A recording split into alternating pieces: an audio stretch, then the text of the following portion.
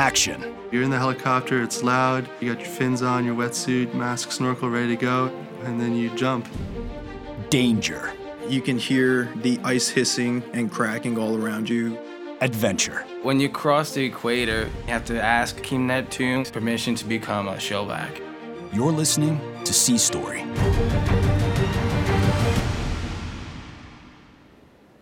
Episode 54, Lady Liberty. Hi, my name is Krista Lutrick. I am an interior communications electrician. I'm from Houston, Texas, and this is my sea story. In 2014, I was stationed on the USS Oak Hill, which is a dock landing ship. We were on our way to New York for Fleet Week. I was on watch that morning in the pilot house, which is where they steer the ship from.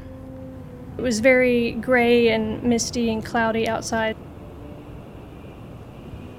We saw the Statue of Liberty coming up through the windows around the pilot house, and I was standing out there as we slowly passed it. And I remember feeling this tremendous feeling of pride and wonder that I actually got to see this in person, because it's so different from seeing it on TV. And it was actually on my bucket list to go and see the Statue of Liberty.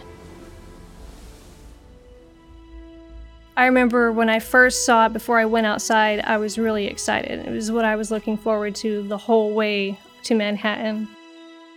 And I remember thinking, wow, this is what the immigrants saw when they came into America by boat. Since I've only ever seen it on TV, there was like some part of me that always felt like it can't possibly be real. And maybe that's what they felt too. They've dreamed of freedom and escape, and they finally come here and they're like, oh my gosh, this is really happening.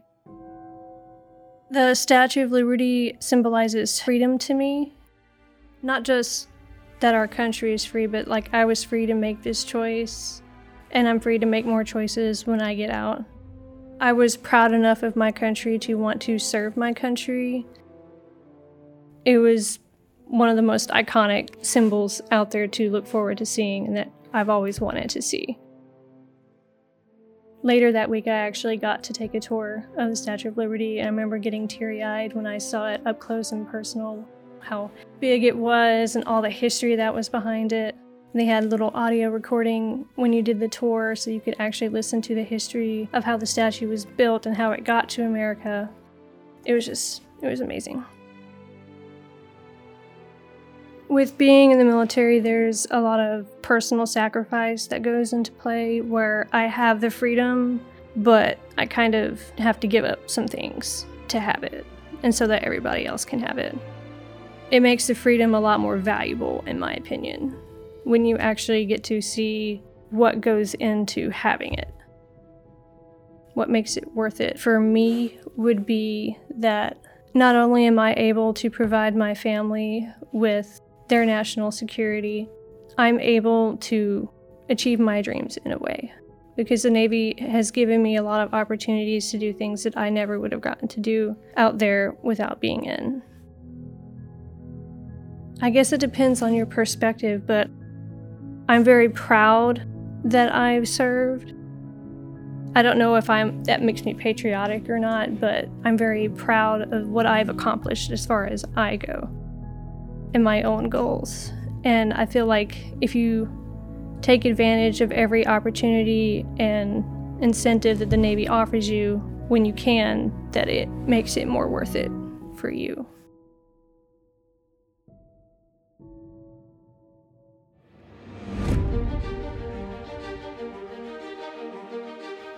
To hear more stories like mine, subscribe to Sea Story today.